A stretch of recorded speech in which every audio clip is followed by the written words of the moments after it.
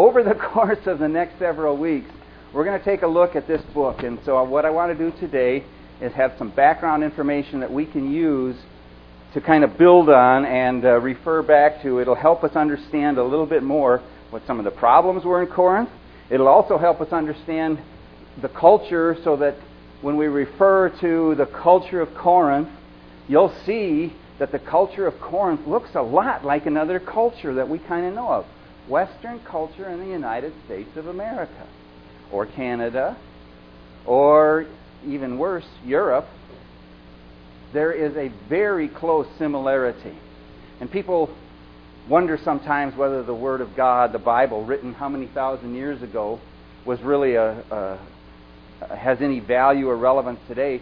This book shows me in such a powerful way that there's a direct correlation between our culture and the Corinthian culture. And so what Paul wrote to them has immediate application. So yes, the Word of God is vital and powerful and living and real, and we want to study it so that we have a deeper understanding of who God is and what He's doing in our lives, how He wants us to live. Sam, I have a little trouble communicating with you. Where's Sam? There's a reason for that.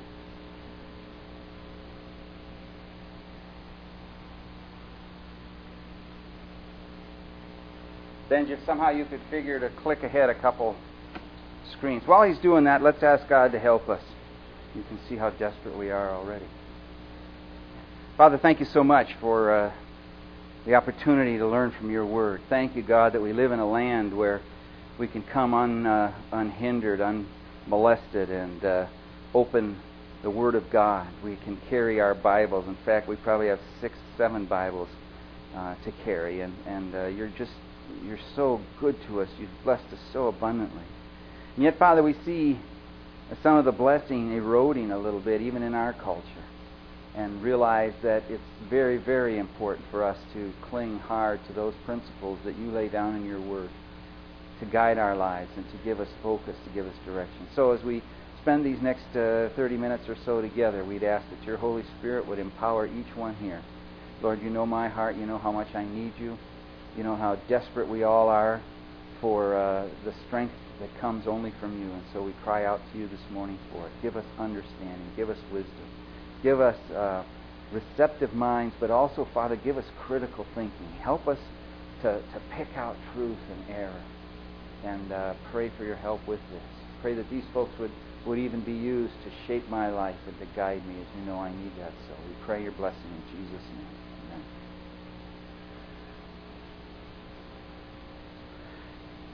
I usually start a series by saying to my students, don't believe anything I say. And I mean that sincerely. You say, well then, what are you doing up there? What I'm trying to get at is, there is a resource, there is a place where you can go to check out whether these things are true or not. So what I mean is, don't take my word. Don't take my word for it. Listen, challenge. I expect people to be raising their hands all the time or throwing things or whatever you want to do to get my attention, but I expect that there be interaction during this time. And if you disagree with what I've said, let's bring it out. These kinds of discussions are so helpful and so important. And so it's open to everybody. We want this to be a very, very free-flowing, open kind of class. We won't get anything covered, but that doesn't matter. Okay? We can spend the next 7 years studying the book of 1 Corinthians and just learn a ton from it. I'm being a little facetious, but I'm not being facetious about please don't take what I say as truth. I'll try to do my best to present what I know of as truth. I'll try not to lie to you, even about my own personal weaknesses and failings. But I'm a human. I am a flawed human. And so I'm going to mess up. And that's where I need you to correct me. The Holy Spirit uses us in the body of Christ. So we want to talk a little bit first about where in the world is Corinth. And in order to do that, I'd appreciate if you'd all look at our map here on the front wall. This is a map of the world. And you can see the 7 continents all in order. Oh, look! There's North America with Dubuque, Iowa. There. Oh, look! Great adventure. There. Okay. You're starting to see the picture? Good.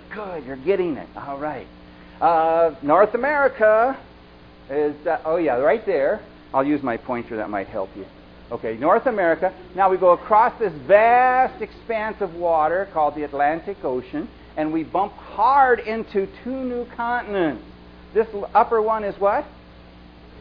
Yeah, you are very perceptive. Man, you can see well.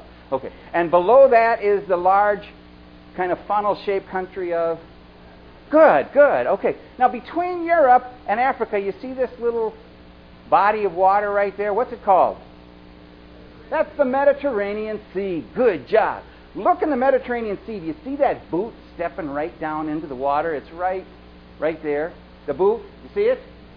What is that? Italy. That's Italy. Good. And then if you go across this little, it's a smaller sea, but if you go across it, you can see that there's a chunk of land that's sticking down into the Mediterranean, and at the bottom, there's a whole bunch of fingers that look like this.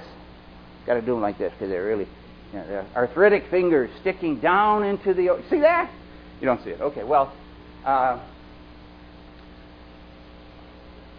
you see Africa, you see Europe, you see Asia, you see the Mediterranean Sea, you see Italy, the boot.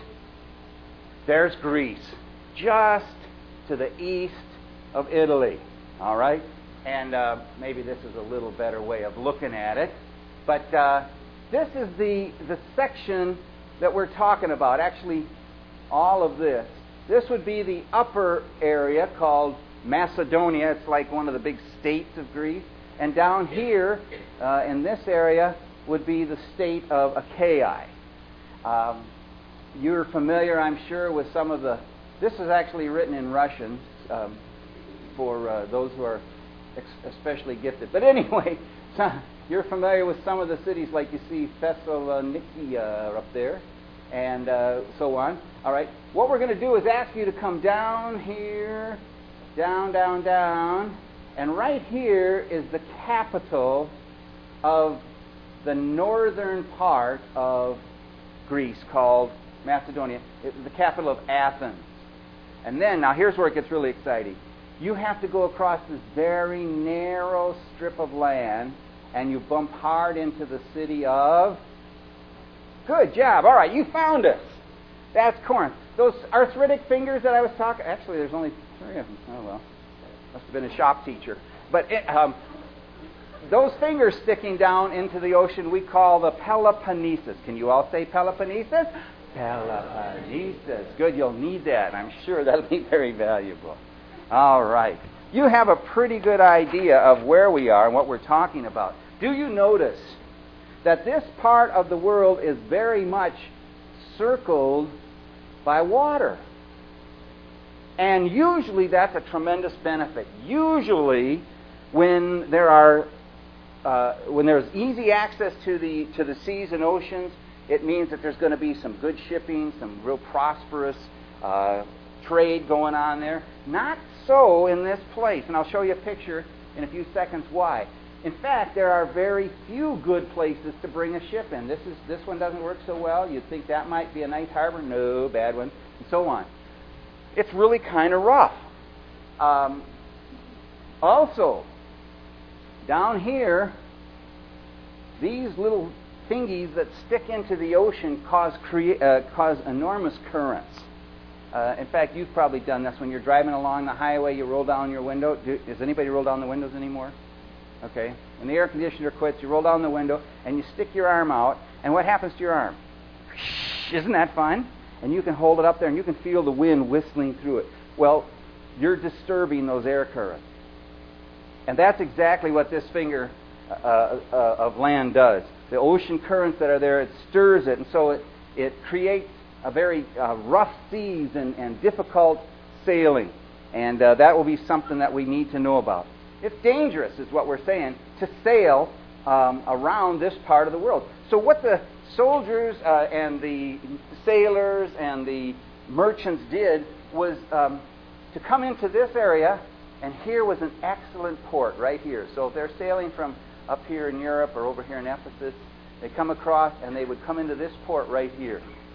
And then they would, a little strip of land. It's only 6 miles wide. It's called an isthmus. It's between the Ionian Sea and the Aegean Sea. Here's Ionian, there's Aegean. A little strip of land, only 6 miles wide. It means that the shipping route is blocked. Now, what would be the logical thing to do? With our modern technology, what would we do? Sure. This thing is a little slower than I am. Can you imagine that? It must be 70. All right. Yeah, the normal would be to dig a canal. And actually, several cultures tried to do that. But take a peek at this next picture. That's what they were up against. Solid rock, high mountainous country, and the land comes right up out of the ocean. And so they started digging these canals and had a terrible time. It wasn't until 1887 that they actually got this canal dug through there. And it made it very, very difficult. So what they did in the meantime was to build a railroad across this stretch of land. And they would actually build like a boat trailer onto a railroad car, and they'd back those railroad cars right down into the water. They'd sail the ship on it, and then they'd pull it across the isthmus, turn it around, and back it in on the other side. Pretty clever, huh? Now, we're talking some pretty good-sized boats here. We're talking a lot of goods being shipped. We're saying that this is going to be kind of work. And so what that does is to lead us to an understanding of the population of Corinth. And that's where I was really trying to get with this discussion. In the mix of Corinth were all kinds of different people. The United States is called the melting pot, right? And Greece, especially in the area of Corinth, was another melting pot. Lots of different people. They started with thousands of slaves. Obviously, they didn't have the technology that we have. They didn't have the locomotion that we had. And so what they did to move these huge ships across the isthmus was to put a rope on it and put 5,000 slaves on each ship and pull them. They pulled the thing across. Not real easy. Of course, there were the merchants who were making the money in these trades. There were the sailors who were running the boats. The Greek government, and then by the time we're into the letter that Paul writes, it was the Roman government, is there to kind of keep things in order. And so what you had was this enormous mix of people. The very rich, the very poor, the very powerful, and the powerless. And I want you to think about how that might impact someone going in and trying to plant a church. Very rich, very poor. Very powerful, powerless. Give me some implications of that kind of a group. Conflict. Some conflict. And what would cause that, Merlin?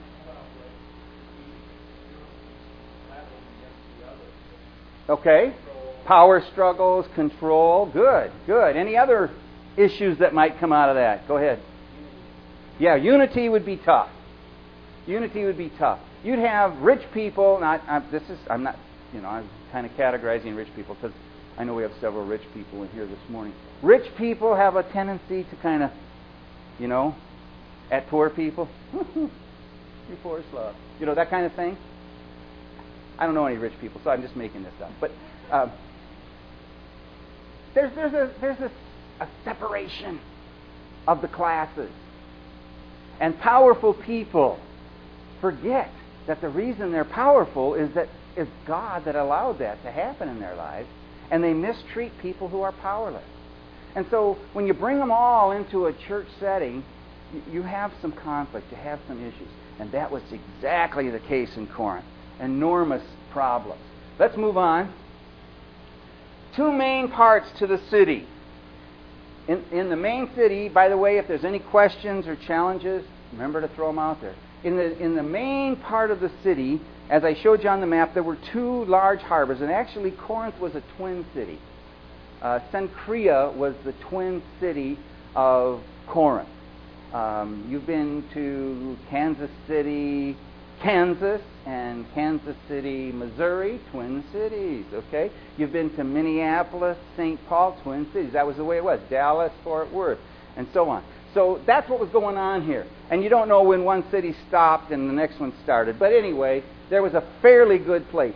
Two really good harbors that made this a very lucrative place. A marketplace called the Agora, where all the trading was going on, very interesting things happening, a lot of homes. And that would all be on kind of the main plateau coming in this area. Another part of the city was known as the Acrocorinthus. And this is significant because it was kind of a tall tower with a flat top. And that was a very special place. That was a place where the rich tend to have their vacation homes. That was a place where they had stored extra food and water in case the city below was attacked. The important people would go up to the top, and the slaves and stuff would stay around and become cannon fodder for whoever was invading. There was also up on top of the Acrocorinthus a very... you're going to get there? Oh, look, I even have a picture. Okay. This is actually in the area. These are some of the ruins. And I'm told that in the foreground here was where the marketplace was, the Agora. Let me see if I have a picture. Oops, I can't get back there. Yeah, I can. That would be the Acrocorinthus in the background. That's that high chunk where the rich went for protection and for leisure. Also up there was their temple, the place where they went to worship. And some interesting worship. We'll talk about that. Okay? The culture. From what we know, the culture was made up of inventors and architects. Probably if you've been on a university campus that's been around for a while, you've seen Corinthian architecture. Where would you see it? Even in our towns and cities. Corinthian architecture. What would be an example? Yeah. The Corinthian column. See, if you ever need to know anything, ask Claire. She's our smartest person. All right. Very up to date. A Corinthian column. And Corinthian columns were those tall pillars that they had out in the front porch. And at the top there were all kinds of floral designs. It was a uniquely Corinthian kind of architecture. People in Corinth were very proud of their architecture and made a big deal of it. In fact, there was a picture, wasn't there? Hey, look! There's those columns up at the top, okay? Corinthian columns, highly educated group of people. Now, they would be the common folk, the slaves, because in that day we had public education and every... Come on. What? Raise your hand back there, throw something. Yeah, it was the rich. It wasn't the slave. One of the differences between our culture and their culture is we offer public education for every kid. Kind of neat. Not so in Corinth. But the people who were educated were highly educated, very sophisticated.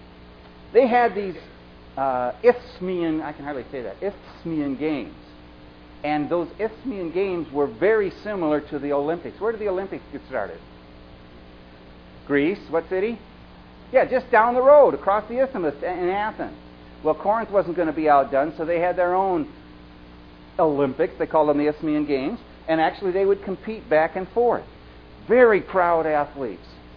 Corinth was a leader among the other Greek cities. In fact, your history probably reminds you of Athens, Corinth, and then one other city. Sparta? Yeah, good, okay. And Sparta was kind of the military capital. It was kind of like the Fort Leavenworth or some of those kinds of things. But Athens and Corinth were the main cultural centers. Let's get on with this before everybody goes to sleep. Why in the world would the Apostle Paul, in his missionary journeys, make it a point to go to the city of Corinth? Well, there's some reasons that I'd like to share with you. You see them on your handout there. The first was geographic, and that's what we've been trying to point out. Corinth was a hub. Just like Atlanta is a hub, Chicago is a hub, where Denver is a hub where a lot of different roads and airlines and railroads all come together. That's what Corinth was. It was a center point of the transportation of the day. And therefore, there was lots of action going on there. Culturally and politically, I've already said that they were leaders among the Greek people anyway, culturally and politically. But here's another reason, and this one is hard to understand unless you live in the United States. There was a very significant amount of spiritual darkness. What do I mean by that? Help me with that. What would spiritual darkness be? Anybody? Go ahead. Yeah.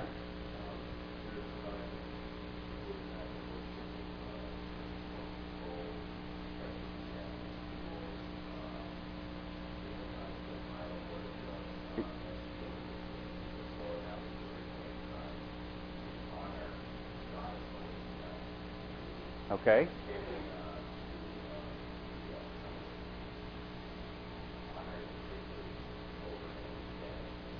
Cool. And Life is our resident historian, so between Claire and Knight, we know everything in this church. Yeah, please.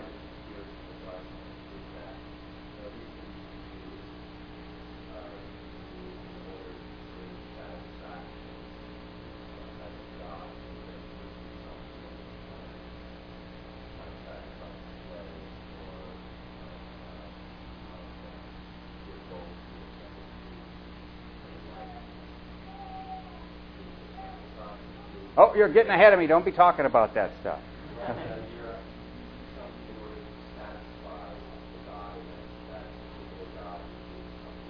You bet. You bet. And as we read in Scripture, those gods were sticks, hunks of wood, chunks of gold, as Life was pointing out. And the Scripture says, what kind of a dummy, it doesn't use that exact word, but it's a loose translation.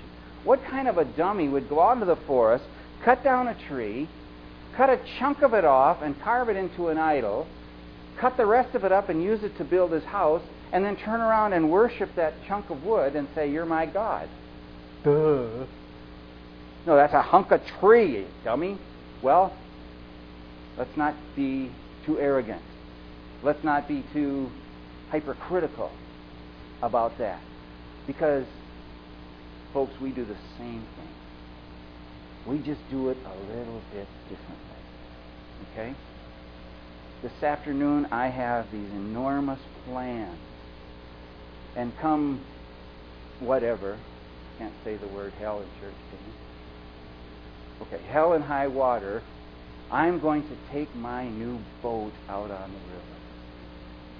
And I'm going to bow down to my boat. If I do that, that's idolatry. We met with a bunch of guys yesterday, and one of them said, "My wife told me I needed to get a new widescreen TV." All the rest of the guys says, "Whoa, where is she? I wanted to talk to my wife." But I can worship my big screen TV. Or whatever it would be. I have on my wall, I'm making this up, a diploma from Harvard University. And obviously, that sets me above everyone else, right? To my diploma. There's all kinds of things that what's the word? Can you switch something around? What is it? Substitute. Oh, that was a good word. Okay. We substitute the living God for something far less. And that's called spiritual darkness. And that's exactly what was going on in Corinth. You heard Life talk about this temple prostitutes. All throughout the Bible, all throughout history, whenever a culture would get involved in idolatry, there was another word that was always associated with it. It could never be separated. Idolatry was always hooked to fornication. Fornication or adultery. They never were found separated from one another. And I think that's true in our culture as well.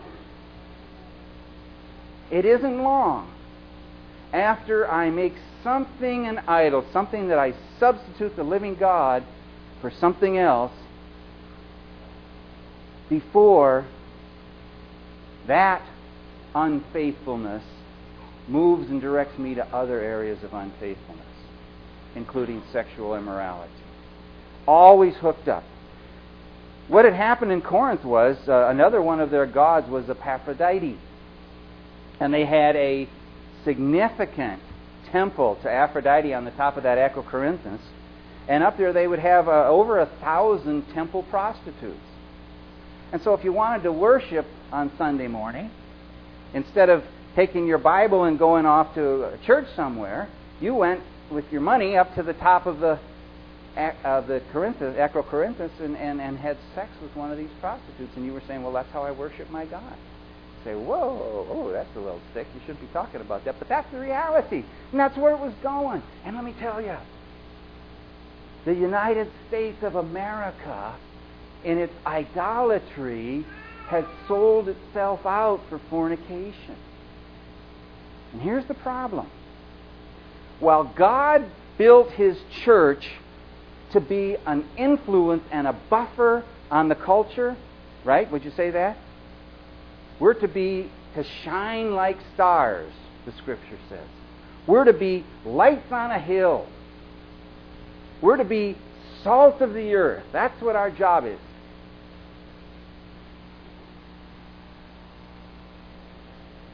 And instead of those bright lights, we make another god, and we turn the light out, and there's spiritual darkness there. And it's everywhere in our culture.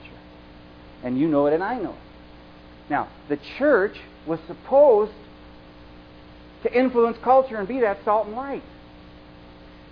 But what had happened in Corinth was a tragedy. The culture was influencing the church. It could never be. The culture was influencing the church. Has that happened anywhere else in history? Duh. We struggle with this, people. This is a hard thing. Our culture is supposed to be impacted by us. What's happening is that we are being impacted by the culture. Tragedy. In Corinth, there was a ton of spiritual darkness.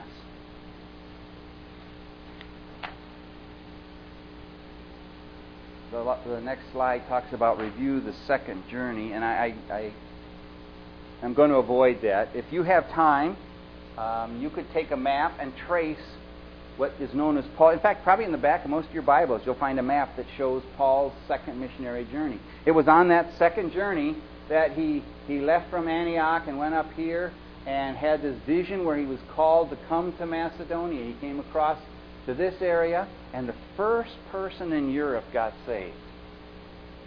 Her name was Lydia. Fantastic. First convert in all of Europe.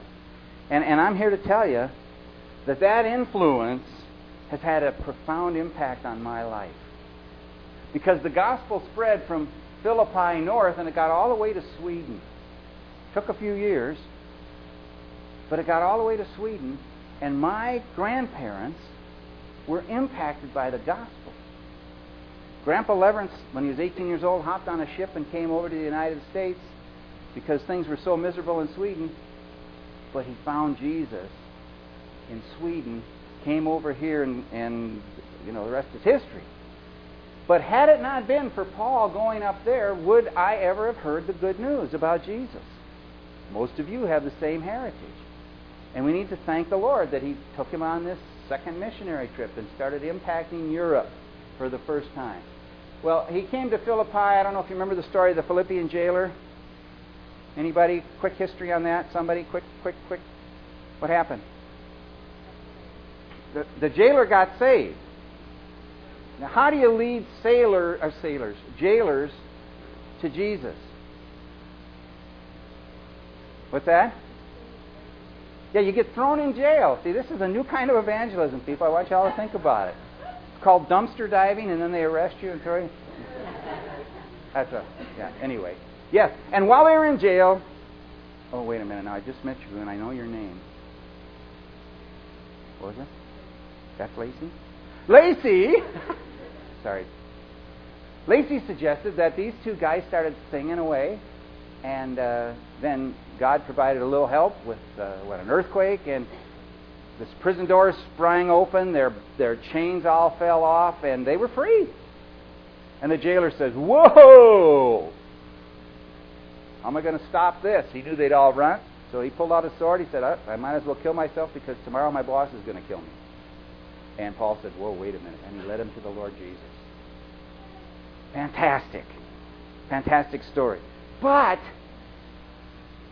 Paul and Silas are kicked out of town as troublemakers. And so they go to the next town, Thessalonica. And guess what? They get in trouble again. And they get beat up again. And they get kicked out of town again. And then they go to Berea. And they get beat up again. And they get kicked out of town. Sounds like an interesting journey, doesn't it? Imagine your summer vacation. Every town you stop in, they beat you up. And never mind. Okay. Yeah. So finally he came to Athens, where he spent a considerable period of time. Wrote a neat little sermon in Acts chapter 18. And then moved on to Corinth. And the reason I'm pointing this out is because this is the hand of God at work in the people of Corinth's lives. Because up until this moment, most of them had never heard the great news that Jesus Christ had died to pay for their sins. And when they heard that news, many of them believed. Someone read Acts 18, verses 9 and 10, will you? Acts 18, 9 and 10. Do you have it right there? Should have done like a sword drill. Bible's in the air. Anybody have it? Please.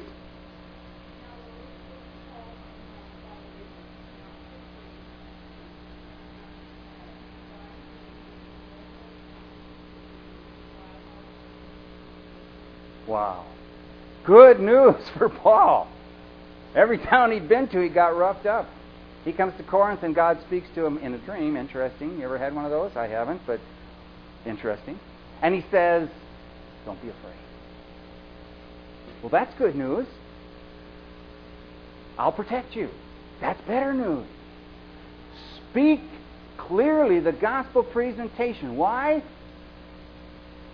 Because I got a lot of people in this city that I'm going to save. Is that cool or what? Remember when you were sitting in camp when you were 8 years old or 9 years old? And the guy was talking and suddenly something clicked and you said, "You know what? I need that good news." Remember that? We should take a couple seconds. Anybody get saved at camp? Anybody get saved at Bible camp? A couple of you? All right, fantastic. That was where I got saved, 9 years old. It was great. Barbie, how old were you when you got saved? 29. Didn't you go to camp? Ah, okay. That explains it. Barb didn't go to camp. Jason, how old were you when you trusted Jesus? Oh, I got another Jason. All right, Jason, 20. 32. Wow. Interesting. What happened? They heard this great story. And they said, "I know that's true. I need that." I'm putting words in their mouth, but it was something like that, wasn't it? And the great news that Jesus wants to save us from our sins hit our ears, went into our hearts, and we said, "That's for me. I need this." And I don't know if it was exactly like that for you, but it had something like that in your experience. And what was happening here, people, is that the God of the universe, the God who created the heavens and the earth, said, I have much people in this place. Isn't that quite kind of how it was, Angie? Read that last phrase in 10 again.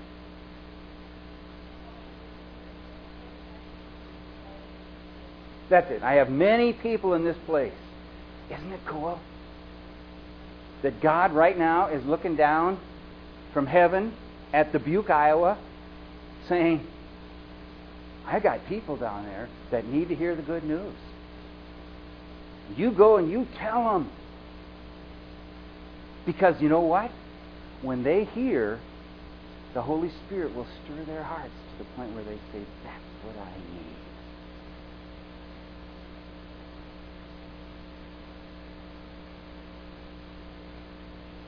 Question: has God given you this same message?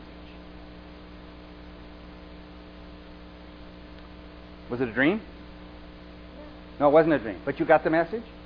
Anybody else get a message from God to go and tell the good news to whatever community you're in, because there's people out there that are going to get saved? Anyone else in this room? Jason? What? Where? How do you know? Where'd you read it? Yeah. Matthew, Mark, okay. The Great Commission. Go and preach, make disciples, teach them. Do all of those things. And he's talking to his disciples, those who follow him. Folks, what an incredible privilege to have the opportunity to take the greatest message that has ever been heard in this community, in this world, and be able to pass that on to other people. Now here's my problem. When I have this great news and I have opportunity to share it with someone else, here's what happens. It looks something like this. It looks like I need the Heimlich, you know. Can you relate to what I'm saying here? I don't know what it is, but it's hard. And we need to be encouraging each other. We need to be helping each other, because those same kind of people are here in our community and need to hear the gospel. And Jesus clearly said, it's your job. Tell them. Get it out there. Well, thank the Lord that there's people around who've been telling the message, so that Barb and Daryl and Jason and others recognize that God had something for them. And they said, that's what I want.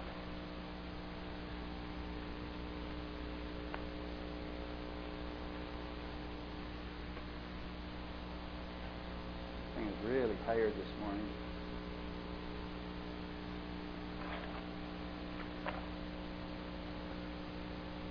Let's stop. What we'd like you to do, we will, for anybody that's going to take this class, we'll buy you a 3-ring binder, and we'll have it here next time. And we'll redo these, and so we have 3-hole punched and put it in there, and we'll put all the rest of the stuff in there. But we'd very much appreciate if you would take some notes, interact with somebody else about the discussion or about the lecture, and then turn it into a discussion. And as I said before, please, we want to challenge you with this. This could be a great learning experience for all of us, myself included. I'm very sincere about that. So please, if you see something that's not accurate or needs a little tweaking, let me know, and we'll make sure that we communicate that to everybody. Any questions before we close? All right. Father, thank you for your word. Thank you for this great group of people. Pray that you'll take your word and have it make an impact on our lives. We ask this in Jesus' name.